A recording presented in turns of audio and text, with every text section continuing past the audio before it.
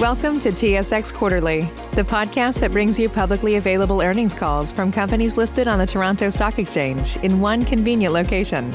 Gone are the days of looking through confusing websites. You'll find the important information right here. Enjoy the call.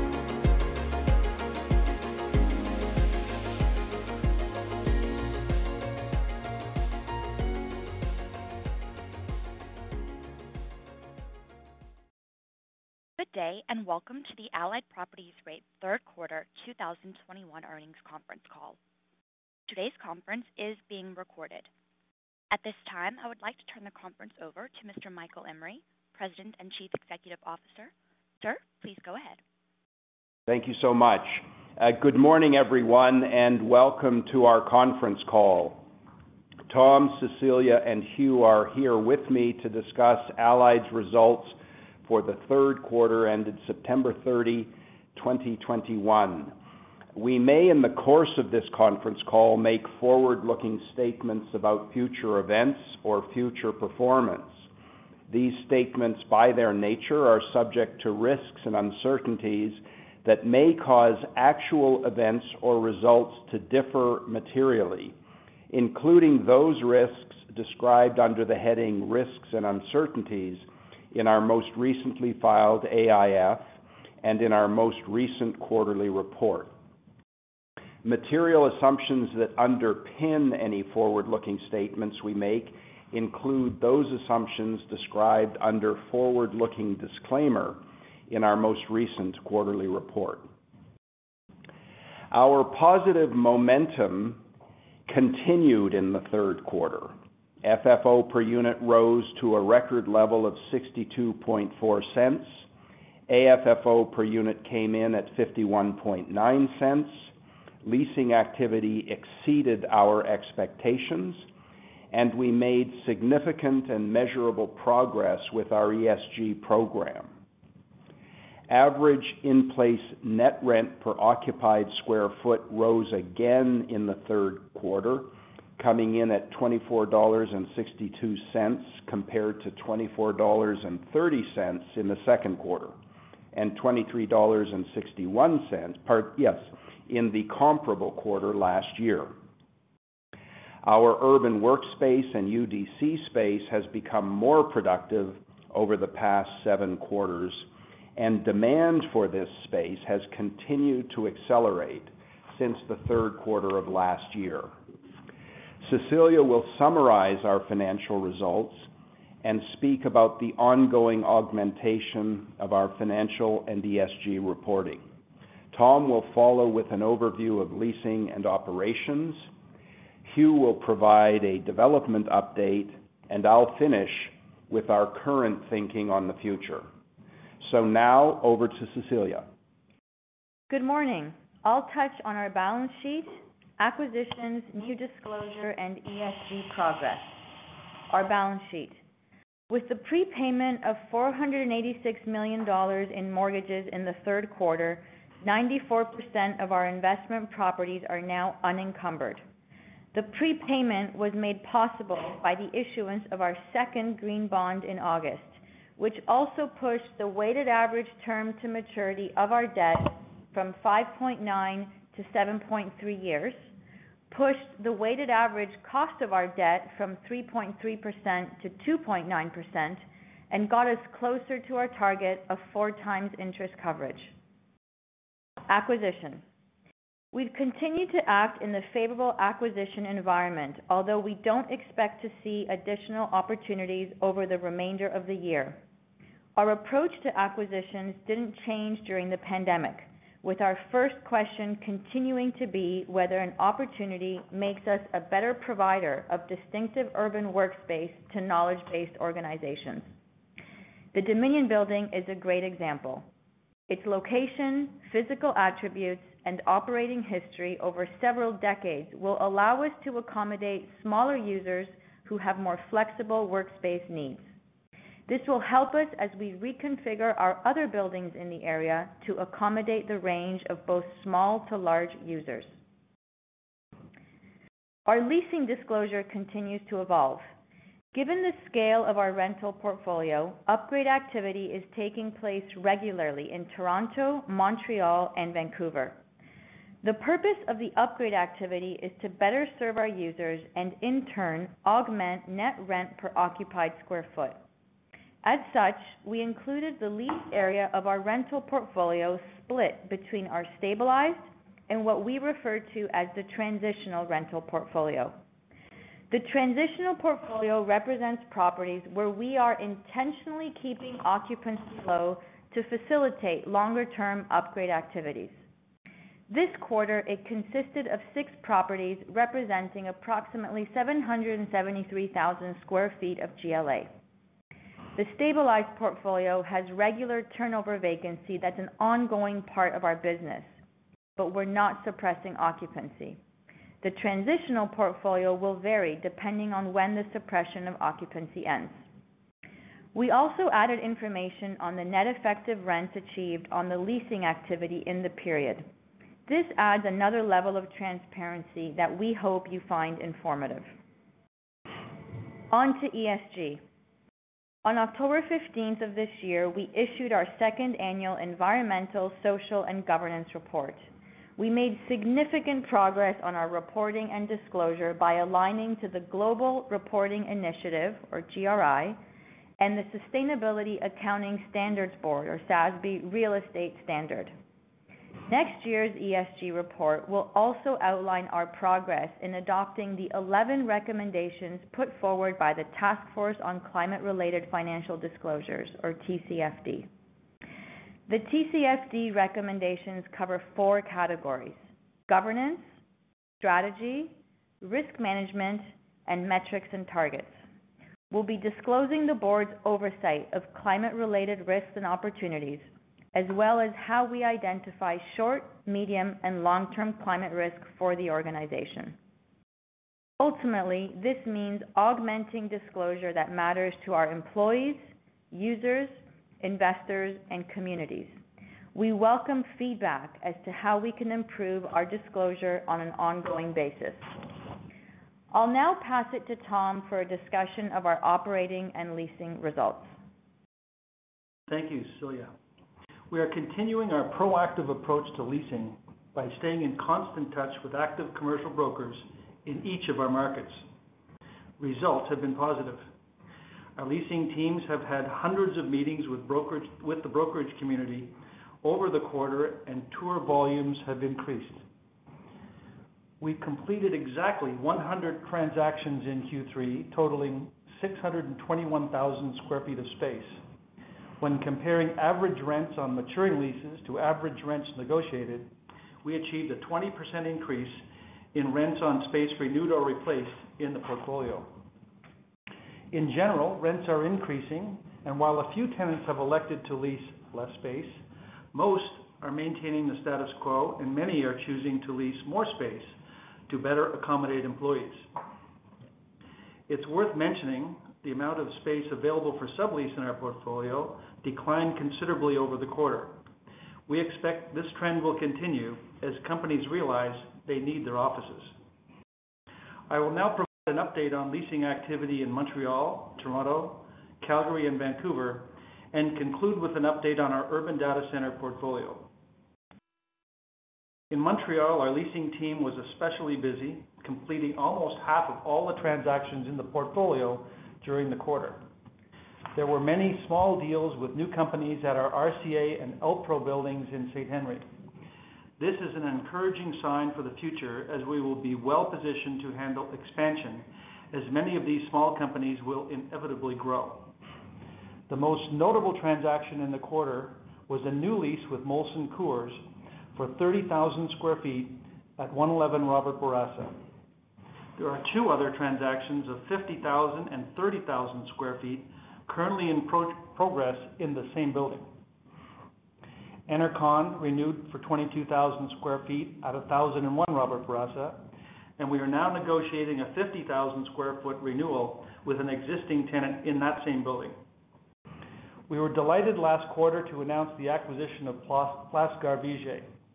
This project in Old Montreal is perfectly positioned to benefit from significant neighborhood evolution supported by a mega hospital and many residential projects nearby. We are now finalizing a deal with the Madison Group for an event venue, an upscale food market, and a wine club totaling about 25,000 square feet.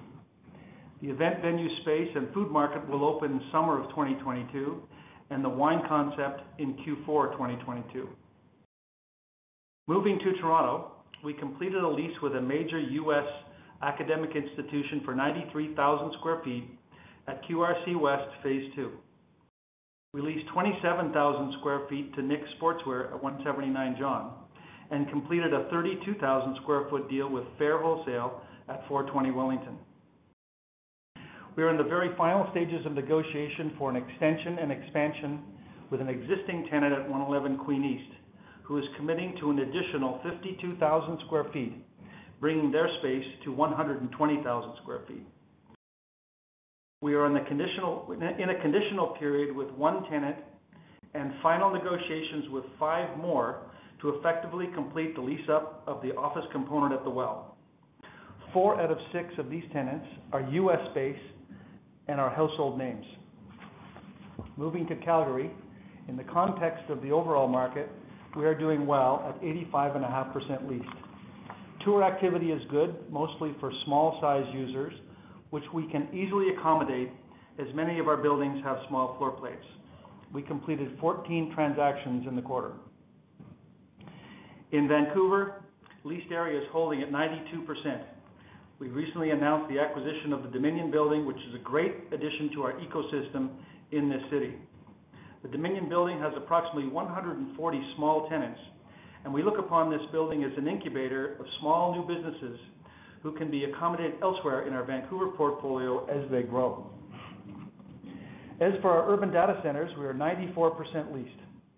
We are in the process of completing 2 small transactions at 250 Front, which when completed, will bring our leased area to 87% in that building.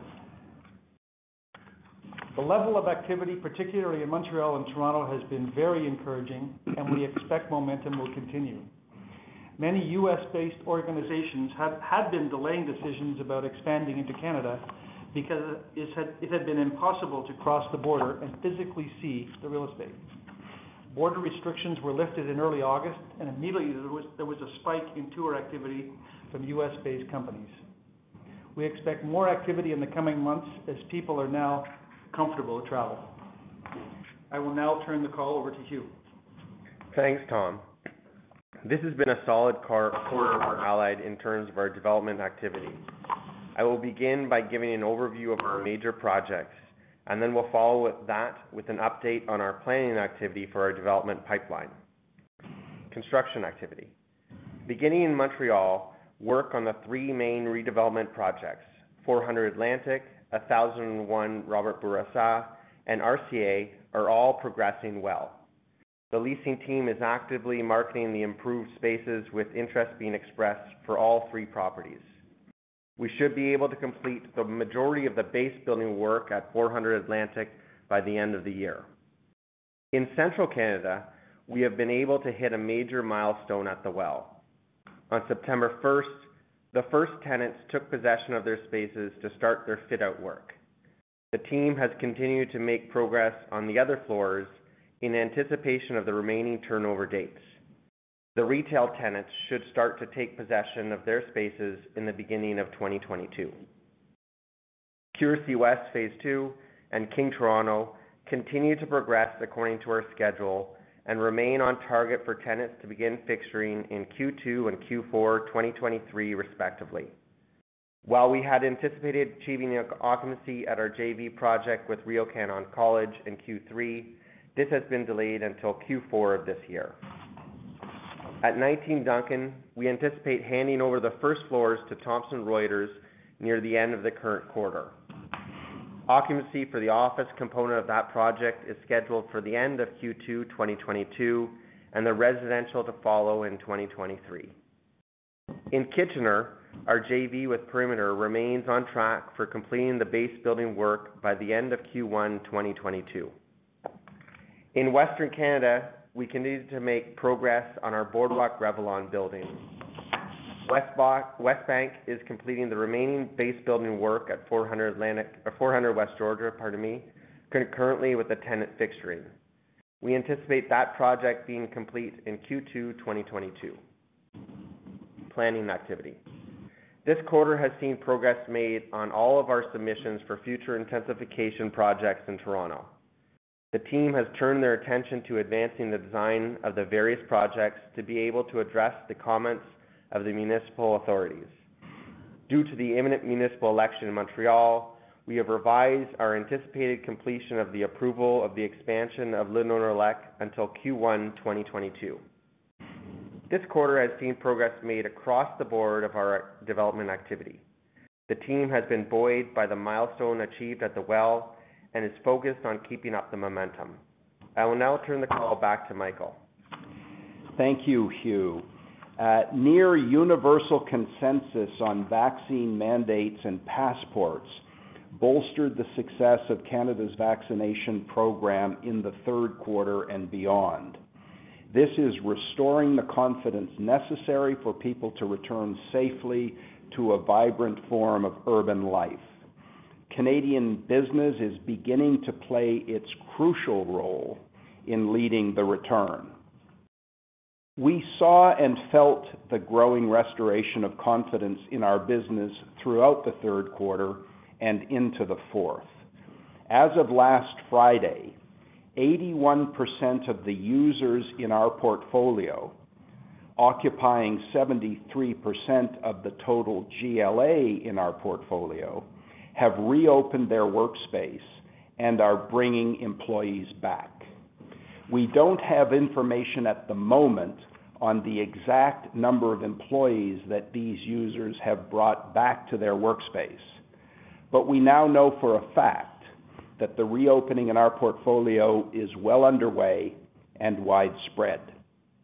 Another important leading indicator is parking revenue. It was up $700,000 in the third quarter, reflecting clearly the return to a more normal form of urban life. As you may recall, I articulated a thesis in April about the impact of the pandemic on the future of the commercial real estate industry in Canada. I made it clear then, and I reiterate now, that I can't prove the thesis. Only human behavior over time will do that, or not. What I can say now, however, is that human behavior, as Allied has experienced it over the past 7 months, is consistent with and supportive of the thesis. I find this encouraging, and I look forward to learning more as this continues to play out over the remainder of the year and into next. I hope this has been a useful and comprehensive update for you. We'd now be pleased to answer any questions you may have. Yes, sir. Yes. At this time, we will open the line for questions. You may signal for questions by pressing *1 on your telephone keypad. If you are using a speakerphone, please make sure that your mute function is turned off to allow your signal to reach our equipment. Again, that is *1 to ask a question. And our first question comes from Caitlin Burrows with Goldman Sachs. What's the easiest choice you can make? Window instead of middle seat? Picking a vendor who sends a great gift basket? Outsourcing business tasks you hate? What about selling with Shopify?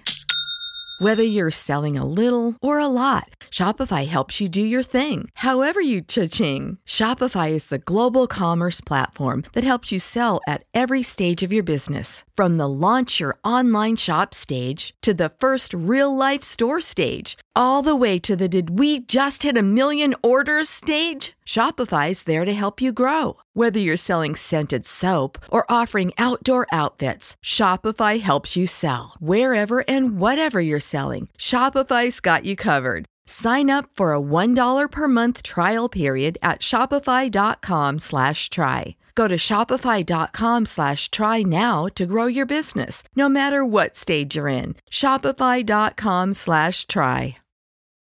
Hi, good morning, everyone. Thanks for the detail on the stabilized versus transitional rental portfolio occupancy. I guess given that this is new disclosure, we don't know what the trend has been. So as of September 30th, it looks like the stabilized rental portfolio was 92% leased.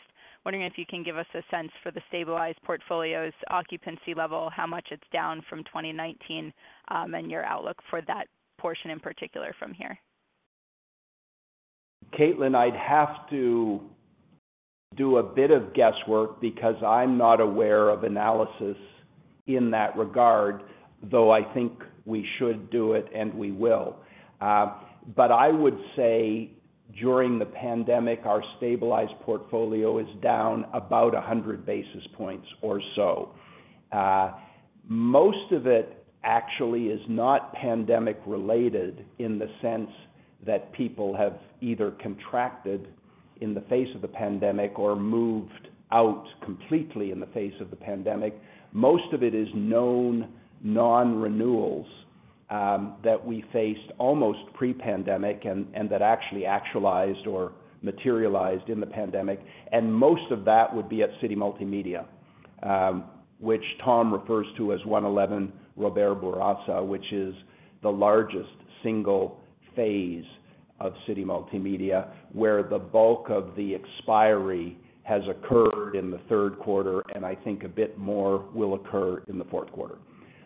So guesswork, probably educated guesswork, would get us to about 100 basis points in the stabilized portfolio. And the vast bulk of the decline in the pandemic certainly is in the transformational or transitional portfolio. But we will follow up on that in the next quarter and do a more precise calculation.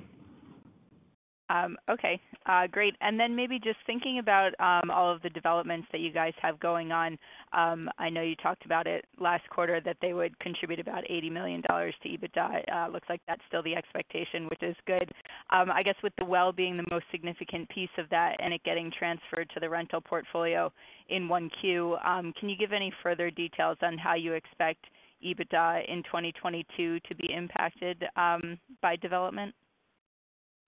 I think the most useful estimate I can provide is that we will begin to see the impact on our statement in 2022, but the really significant and material impact will be felt more in 2023. Got it. And will that pace mostly just be impacted by the timing of projects being completed or the timing of companies moving in, or what's driving that timing piece of it? Again, because what we see is just that like the well in particular is transferred in 1Q. Yeah, when occupancy commences, we can begin in most instances to recognize straight line rent.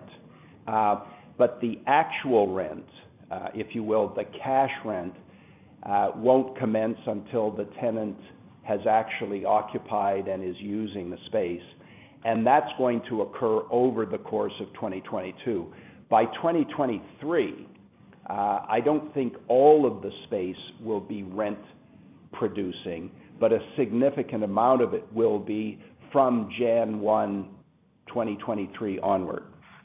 So it really is the transitioning in of the actual users at the well, and the actual payment of rent commencing at the well really over the course of 2022. And 2023 will be the first year where we have the bulk of it, if you will, hitting our statement from Jan 1 onward. And that's when we anticipate the most significant upward movement in FFO per unit and AFFO per unit, because we won't be pulling straight line rent out of FFO to get to AFFO by that point. It will all be, or primarily be, AFFO as well as FFO per unit.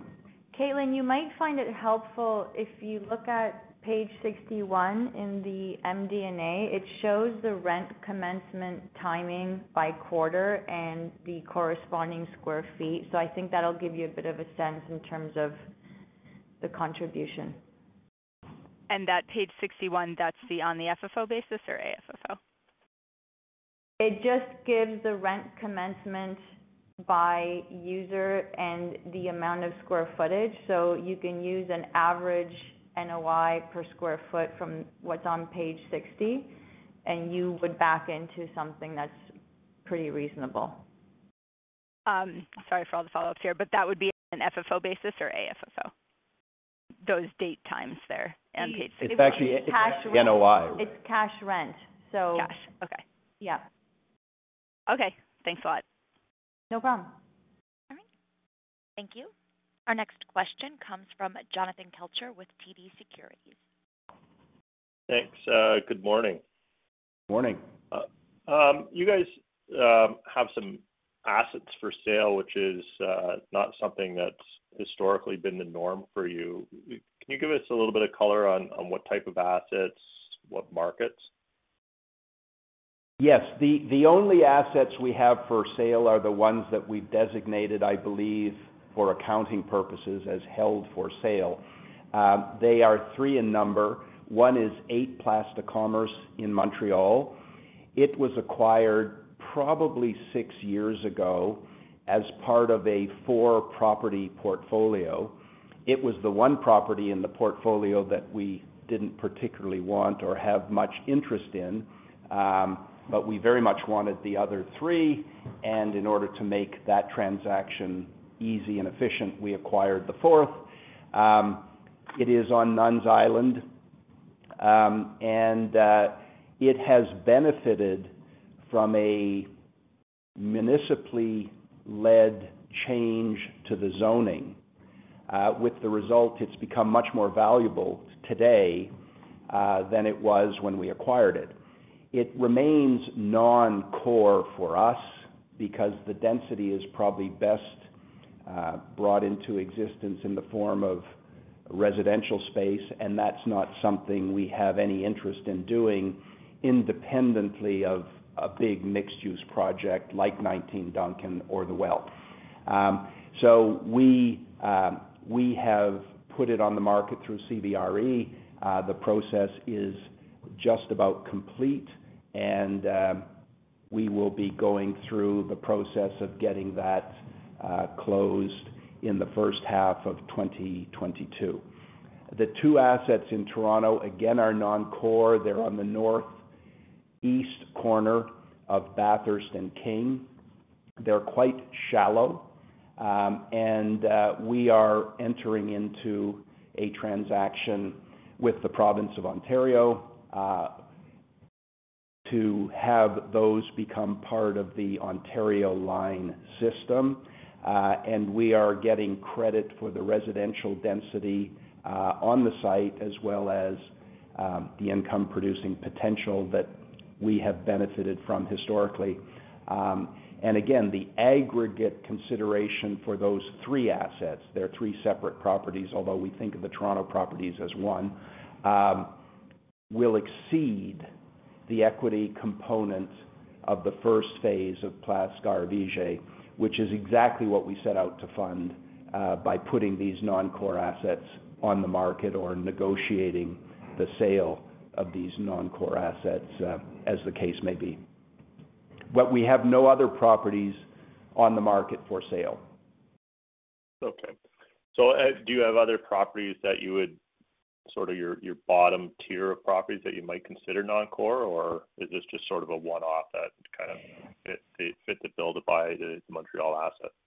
Yeah, I would characterize this more as a one-off, as an opportunity to provide the most efficient form of equity for an acquisition that we believed was very strategic and indeed possibly even transformational for Allied. We're fortunate not to have many non-core assets. And indeed, to elaborate on that a little bit, Jonathan, even though it wasn't exactly the question you asked, we have long suggested that we would sell the Boardwalk Revlon building in Edmonton, simply because we didn't see the opportunity to grow there in a way that was meaningful in the context of our business. Now that Hugh and his team are well underway, indeed nearing completion for an exhaustive redevelopment of that complex, we have reversed our decision, or I have reversed my inclination to dispose of that property. It will be one of the best brick and beam buildings in the country, and accordingly something that Allied should own and operate going forward. So I really don't see much opportunity to sell non-core assets in Allied's portfolio anywhere in the country today. Okay, thanks. That was helpful. I'll turn it back. Okay, thank you. Our next question will come from Scott Bromson with CIBC. Hi, and good morning, folks. Just a question on the large amount of inventory coming on board in Toronto over the next few years. What are your current thoughts on how it's going to affect you, particularly the backfill? Well, comment one, we're a big part of that inventory. I think roughly 1.5 million of 8 million square feet, and obviously in Toronto we're all but fully leased in relation to that office component. So we don't see it having any impact on our development portfolio. The backfill space has been fairly carefully quantified over the years, both pre, during, and certainly post-pandemic. It's known, it's well understood. It will be backfill space owned and operated by very strong, well-funded owner-operators, and that backfill space will be upgraded. It will not be allowed to deteriorate. It will be upgraded. It will remain competitive. And the best guess that we've seen, and again, this work was done pre-pandemic, during the pandemic, and will certainly be updated on an ongoing basis by the advisory community. But the best information we've seen suggests that if the absorption, say this year and in the next 3 years, is half of the absorption in the prior 4-year period, then we end up at around 9-10% vacancy in the urban market. So we don't see it having any material impact on our existing rental portfolio either. People will not be running out of 522 King West in order to go into Commerce Court to backfill whatever backfill vacancy might be there. It has never happened in any supply cycle, and it won't happen now. Tenants will move, there will be competition.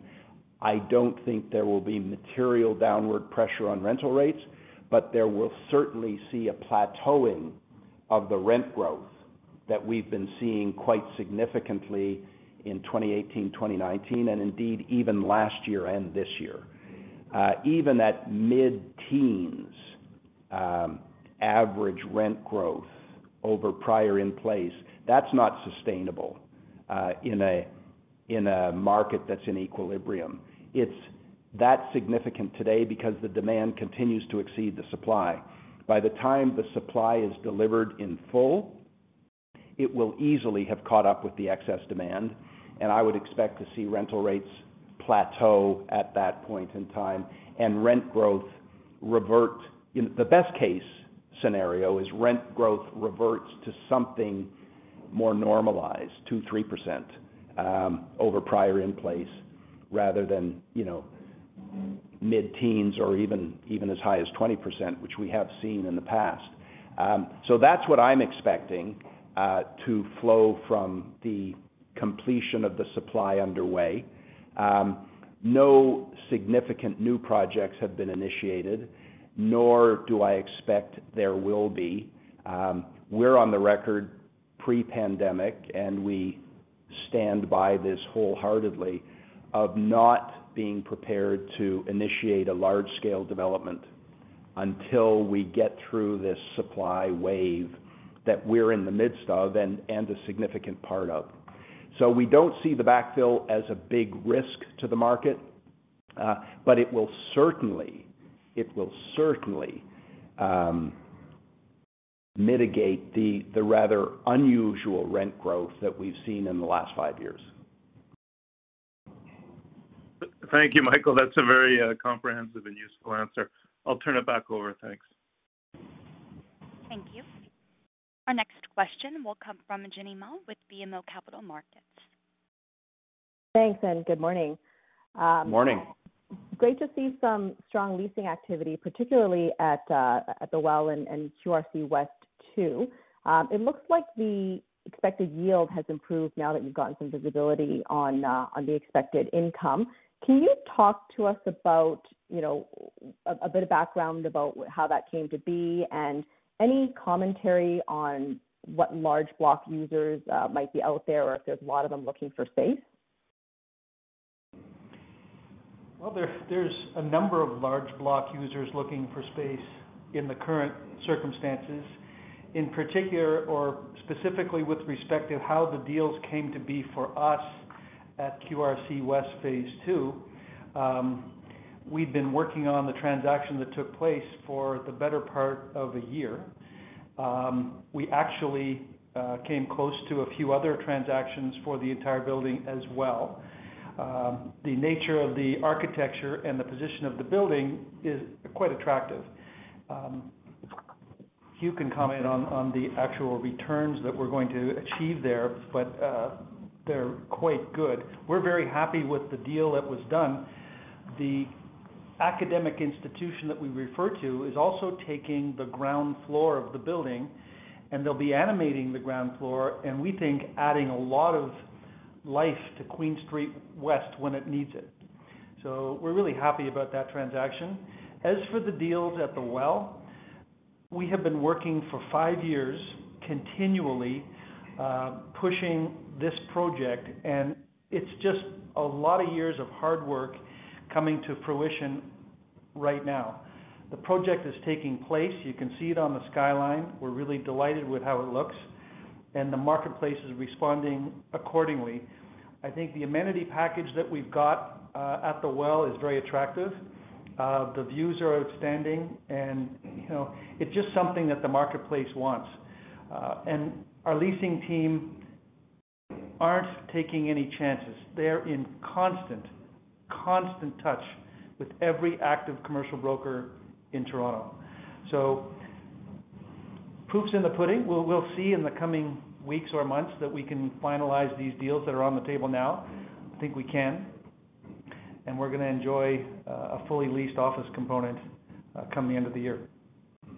And one of the things I'd add, which Hugh can quantify in general, Jenny, is that the net effective rental rates at the Well, as we've moved up the building, and remember that it was leased at the bottom first, and we've moved progressively upward, the net effective rental rates we've been able to attract have gone up very significantly. And most of the deals that Tom has described today are in the top third of the building, so the smallest floor plates. And when you can get a relatively small floor plate in a very high caliber building that happens to be in the higher levels of the building, you will pay for it.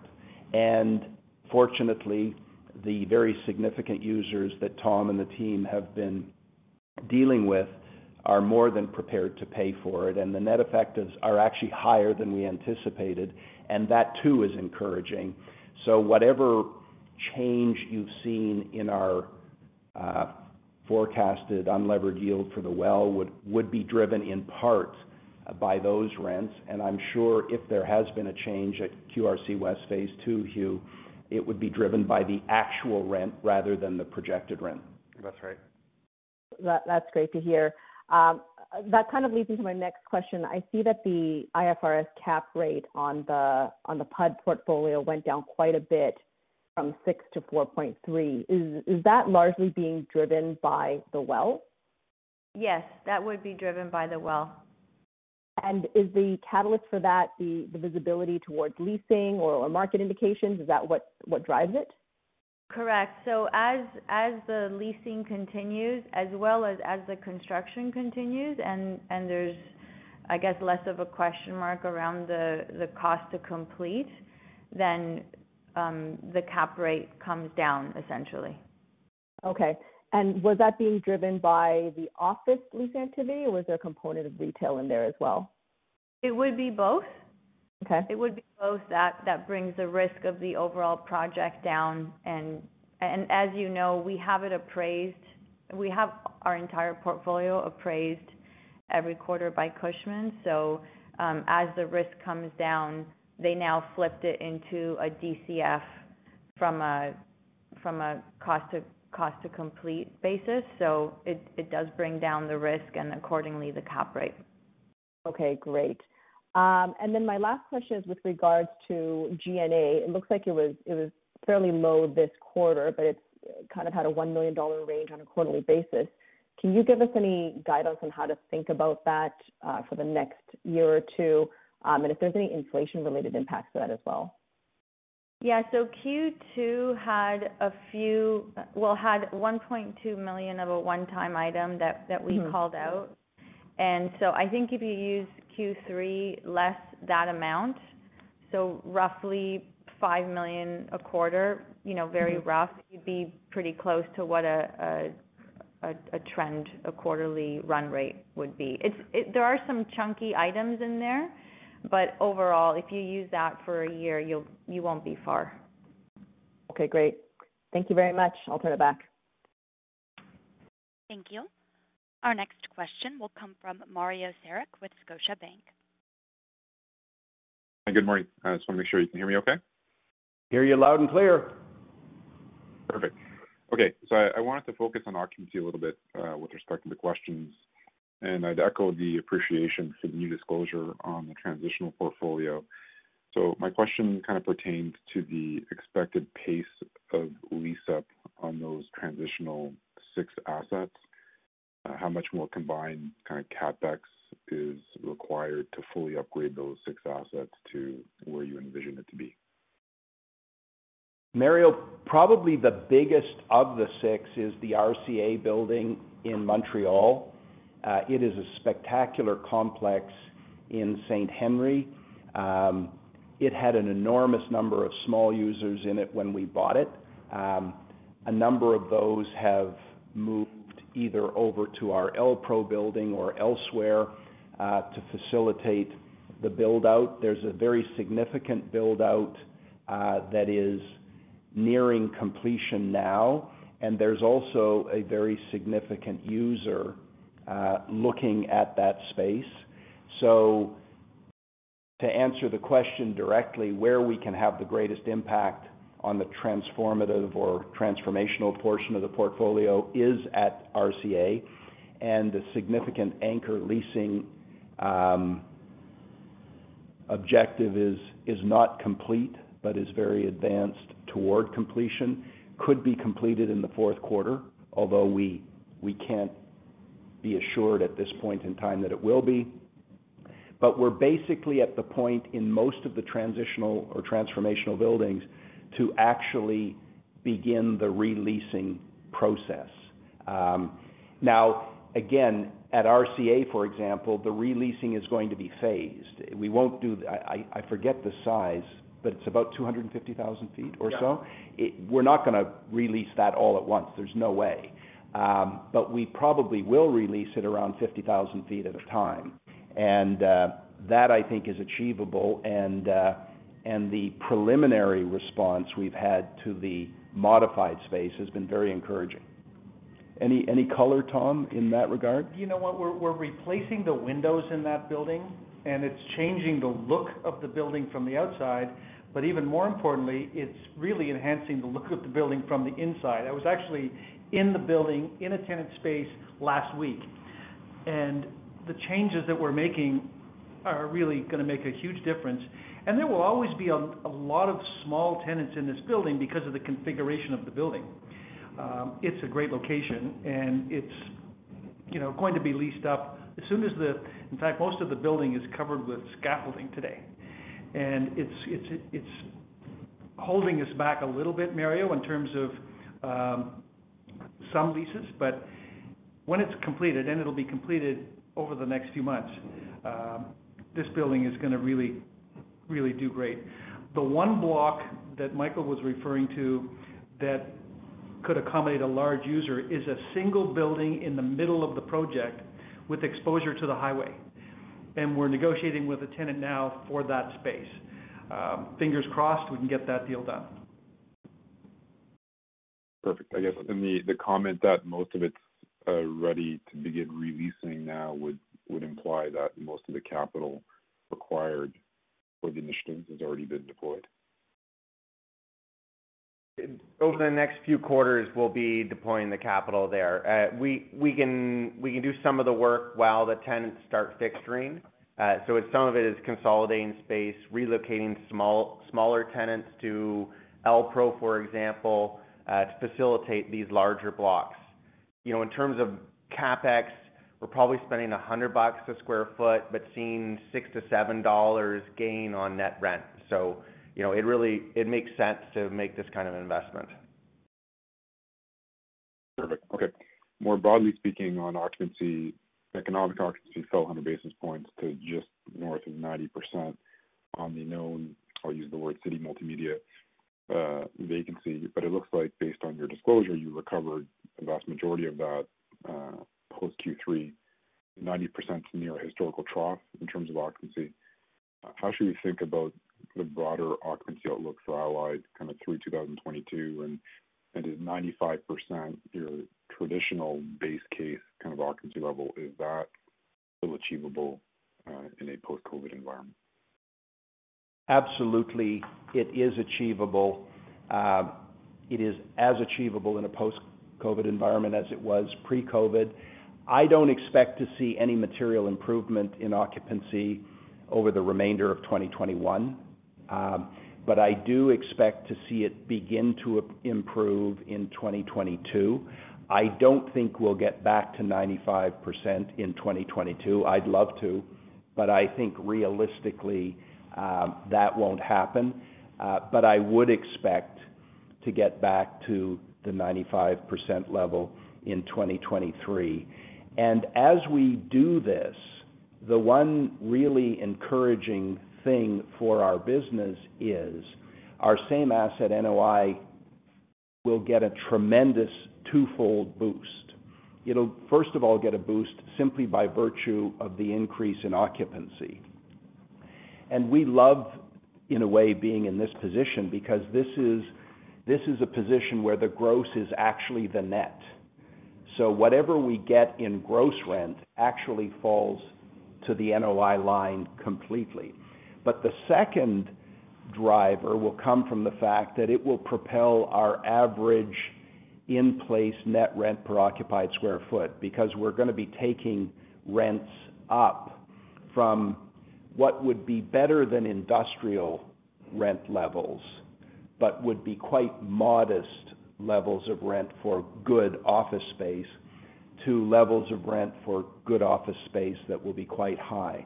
So we'll see same asset NOI growth come out of the increase in occupancy over the course of the next, let's call it 18 to 24 months.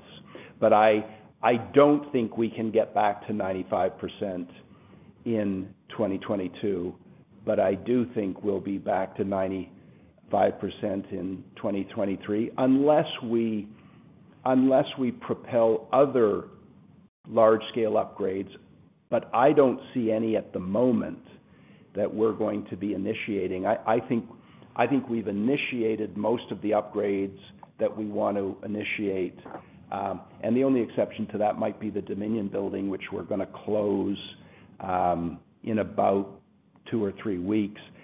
We might depress the occupancy there temporarily, but we don't envisage going in there and blowing the existing tenant base out at all. In fact, we're going to work with the existing tenant base, but that could precipitate some early stage turnover. But other than that, I'm not aware, Tom, of any sort of large scale upgrade that we're likely. Hugh points out we may indeed do some work on 3575 Saint Laurent in Montreal. It's a great building that I think was the second building we acquired in the city, probably around 2006. It's really well located, close to the university, but I think there is an opportunity there to depress the occupancy, boost the NOI through upgrade over time. So that would be the one exception to what I said. But as I say, most of it is really in the St. Henry node. It's RCA and LPRO, and then a bit in Vancouver. The landing, we've suppressed the occupancy in the landing in order to rationalize the utilization, and we've been very successful there. As you know, we got Microsoft, I think, to extend on 2 floors for about 44,000 square feet, which is terrific. But we do have more vacancy there than will be sustained once we upgrade the building to the level that we think is appropriate for that building. But 3575 is a good use of capital going forward. So I think that time frame is reasonable, Mario. I'd love to get back in 2022, but I don't think that's going to happen. But I do think we'll be back in 2023 to the sort of mid-90s level that we consider normalized or stabilized. Got it. And the commentary in terms of no expected improvement in occupancy over the course of 21, presumably that's referring to the economic occupancy as opposed to the leased occupancy, which, again, given some of the leases that have been post Q3, would be moving up. Is that a fair comment? That's correct, because there is still some non-renewal at 111 Robert Bourassa that actually occurs in the fourth quarter. So we'll offset some of that, but I don't think we'll probably offset it, but we won't more than offset it. Got it. Okay. And then just like looking at the 22, are there any kind of known tenant vacancies in excess of, let's say, 50,000 square feet that you're aware of that may impact the fluidity of those occupancy gains over time? There's a lease in Kitchener that is expiring that we'll need to be paying attention to, that is sizable. It's in spectacular space. I think we'll handle that pretty quickly, but that's the only one that comes to mind, Mario. Perfect. Okay. And then just maybe on the, coming back to City Multimedia, on the market rents, can you give us any sense of the change in the market rent on a net effective basis on the 80,000 square feet or so that has been done or is in close kind of negotiations relative to the expiring rent? Was there a material change? I'd say there's a modest increase in rents in the building with the new leases. Some of the leases came off some pretty high rents. They were induced heavily, and we're achieving the same or better in most cases.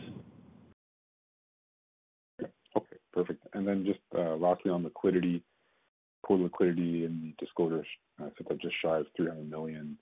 The $86 million of assets held for sale arguably offsets kind of the acquisition of the Dominion building in Vancouver and the remaining 50% interest in the Glenbow assembly in Calgary that you noted as a subsequent event. How do you feel about that $300 million of liquidity kind of going into 2022, and how would you rank the available options to bolster that liquidity as it stands today? We're very comfortable with our liquidity position, Mario. One of the things that we embarked on a few years ago once we received the Moody's credit rating was to start incrementalizing our way to a larger line that was more appropriate for the size of our business. So every couple of years, we've been adding $100 million to our line. So we'll be expanding our line from $500 million to $600 million on Jan 1, 2022. So we're very well covered for our commitments in 2022. Okay, thank you. Thank you. Our next question comes from Howard Lang with Veritas Investment Research. Thanks. Good morning. Morning. There was some pretty helpful stat around the users returning back. Like Michael, I think you mentioned 73% of GLA. I know you mentioned that as well, that those workers, you're not sure how many are going back yet, but when you look at, I guess, your category of users, by sector, business services, infotech, are there any categories in particular that are coming back or not coming back? Any that you want to call out? And anything you've heard so far from them about how many days they're letting their users come back or their employees come back? Yes. So we would not have that information. We do have that information segmented, by city, and we do have it segmented by, if you will, basic type. So, for example, UDC, they never left. Period. Full right. Stop. Retail is well above 90% reopened, if you will. Office ranges from, I guess it would be, around 60% in Calgary to a high of 87% of total area in Vancouver. And that's not surprising at all. Toronto's about, interestingly, about 77%, and Montreal's about 71%. Again, they're slower and have historically been slower than Vancouver. We just don't have the data, nor is it really possible for us to acquire the data in a short period of time as to how many people any given organization is bringing back at any given point in time. We can use our own experience as a little bit of a proxy. We've been running at about 50% repopulation for over a year now. Now, again, we're in the somewhat unique position of being an essential service because of the physical nature of the work we execute. And we're now trying to understand what the requirements are with respect to office space in Toronto and in Ontario, because we're probably accommodating anywhere from 80 to 95% of our employees today, but they're cycling in and out in a way that keeps the number at any one point in time at 50%. So that's our experience. We're probably more advanced than most of our tenants, although some of our tenants are, like us, essential services, and they've never really shut down in the way some organizations have. But we don't have that data. It's hard to assemble, and frankly, it's very clear that almost every tenant is in a transitional phase now. But what we do know is that the doors are open, the offices are working, and people are coming in and out of them on a continuous basis. But I wish I could glean repopulation numbers from that, but we can't.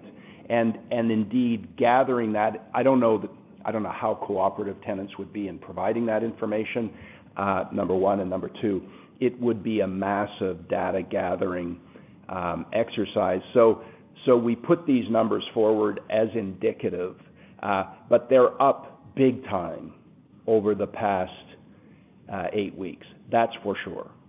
So people clearly are returning, and that return is accelerating.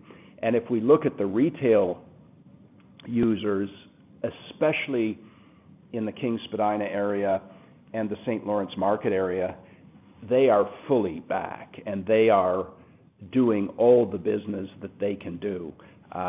There's still some difficulty getting workers, which is why not everybody is open for lunch yet, but the demand is there. They simply aren't at a point where they can serve the demand, and the margin for dinner is much, much higher. And it's getting as frenetic in those urban neighborhoods as it was pre-pandemic.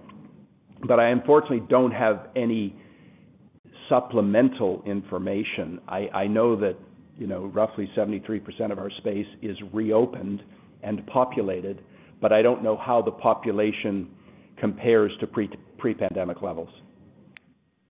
That's still helpful and good color.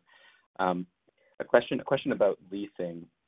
In that leasing spread chart in the MD&A, just noticed that the starting base rent for the renewal and replacements is pretty similar to the average base rent on the renewal and replaced leases. Does that mean that I guess for those leases signed in Q3 that there's no step up within the term of the lease? Hi, Howard. It's Cecilia. The average to average includes any fixturing period, so it would be over a longer period of time than obviously the ending to starting. So it does get a little bit distorted because of that, but there absolutely are step ups in the leases on renewals and replacements. Oh, right, because the fixturing period, right? Yeah, exactly. Sense. Okay. And then maybe just one more for you, Cecilia, on the transitional space disclosure. That's pretty helpful that you're starting to call that out. Does that transitional versus stabilized, would that affect any calculation in the same asset NOI, or is it not? Are those not related? No, we included everything as part of the rental portfolio, including the transitional properties, so it would be part of the 6.3% increase that we had in the quarter. Got it. Thanks so much for the color. I'll turn it back. All right, thank you. Our next question will come from Matt Kornack with National Bank Financial.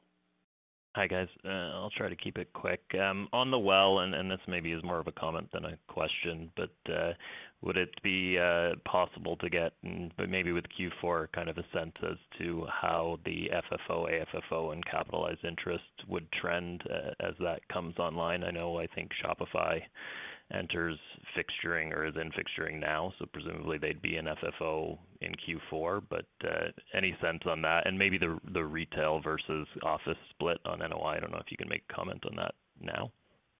Well, I can certainly speak to the first part of your question, Matt. I think that could be something that we provide as part of our outlook for 2022 on our February call. Okay, so in terms of guidance for ranges of FFO, AFFO, et cetera. Okay, no, that makes sense. And then on TT Multimedia, is the Molson space, is that the top floor that was leased to SAP? And then I guess if there is new space that's coming off post-quarter, are you in discussion on that? I mean, you've noted the 50,000 square feet that you're in discussions, but where else are you in terms of potential leasing at that building? So yes, Molson's will be taking the top floor of the building. You're right on the money.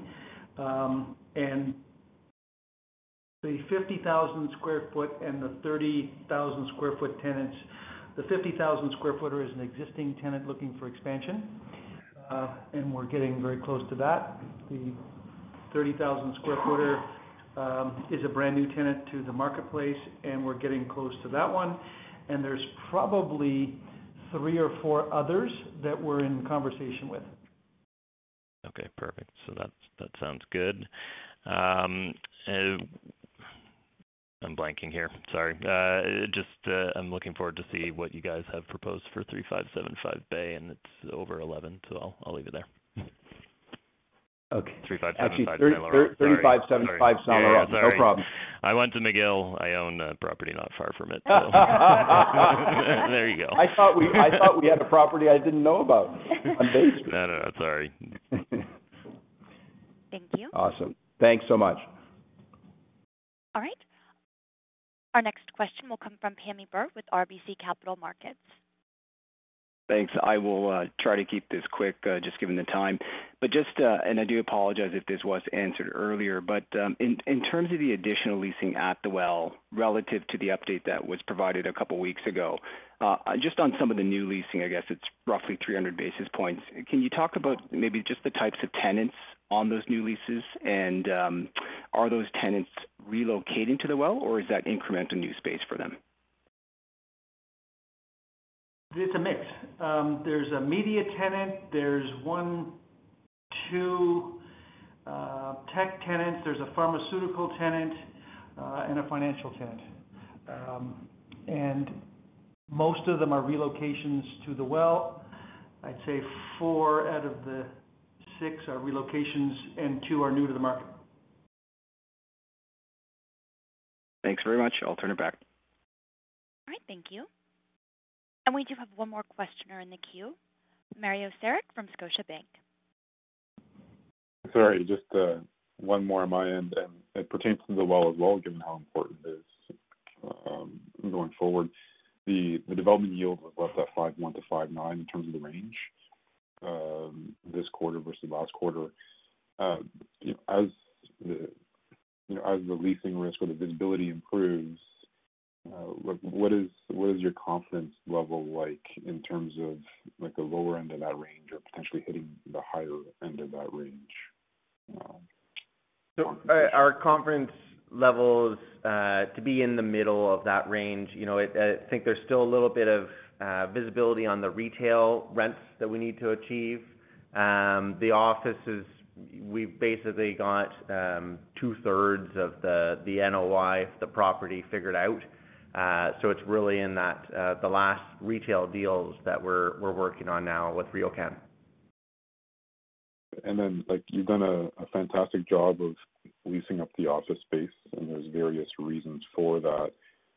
How would you characterize the importance of the retail vision at the property to essentially getting to 100% occupancy on the office side? Where does it rank in terms of importance?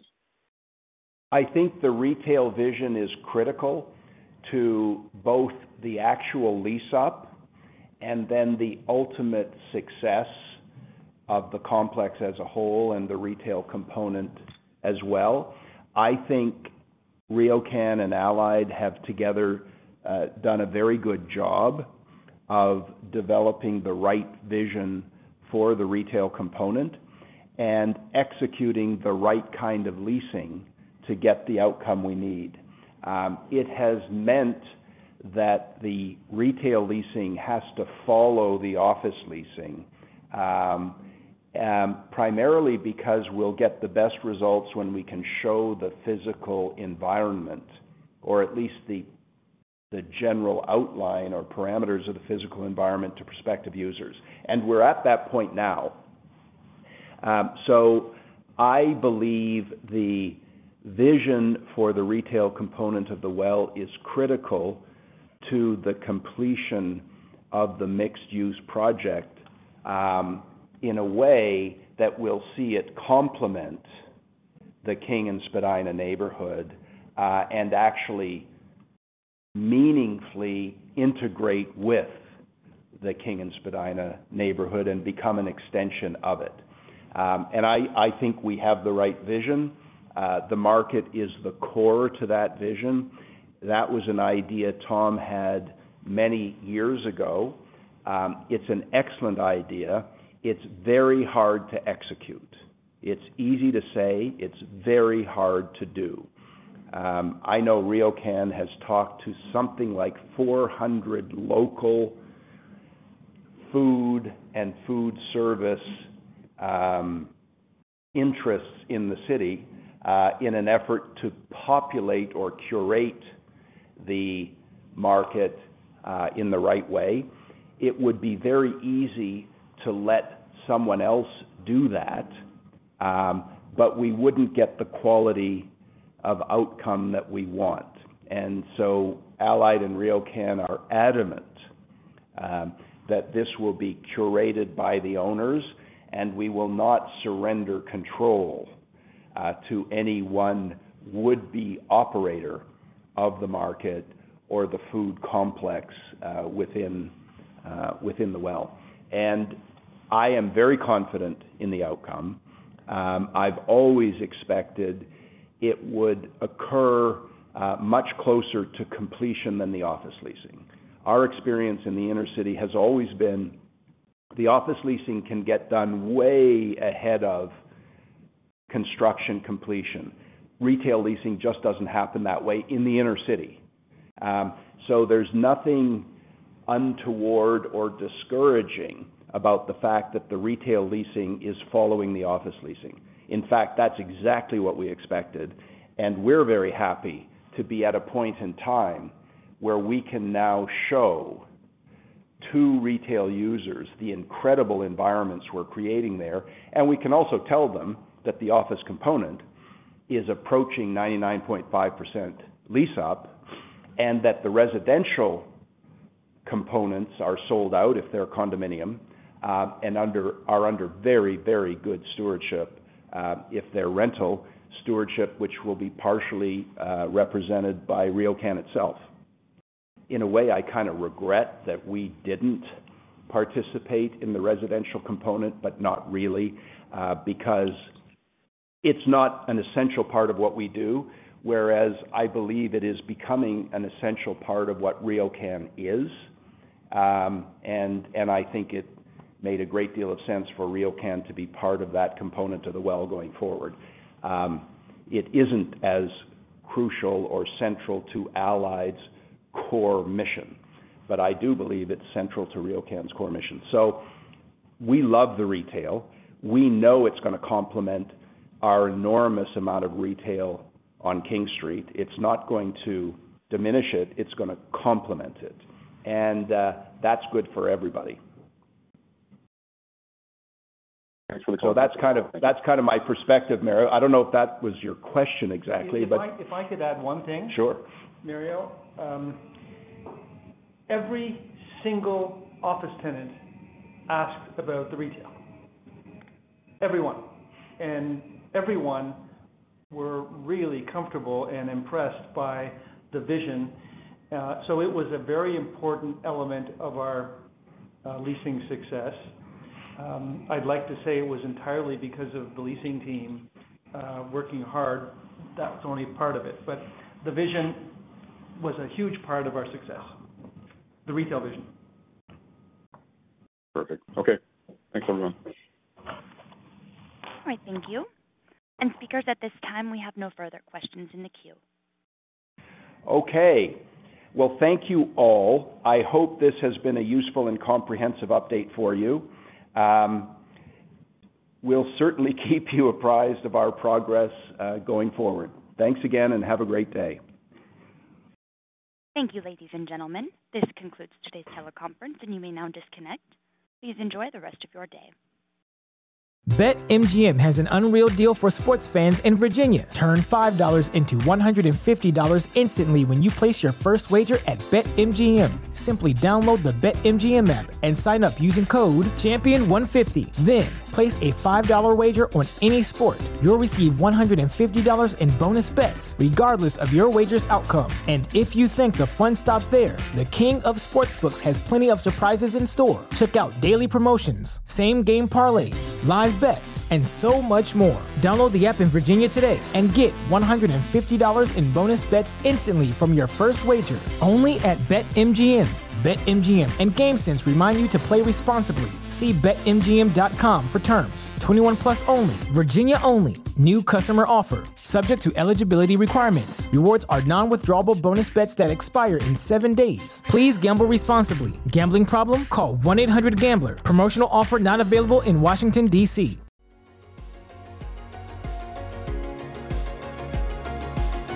Thank you for listening to TSX Quarterly. If you enjoyed the cast, remember to leave a good rating. And remember, for any additional inquiries, please consult the company's investor relations section on their website. See you next time.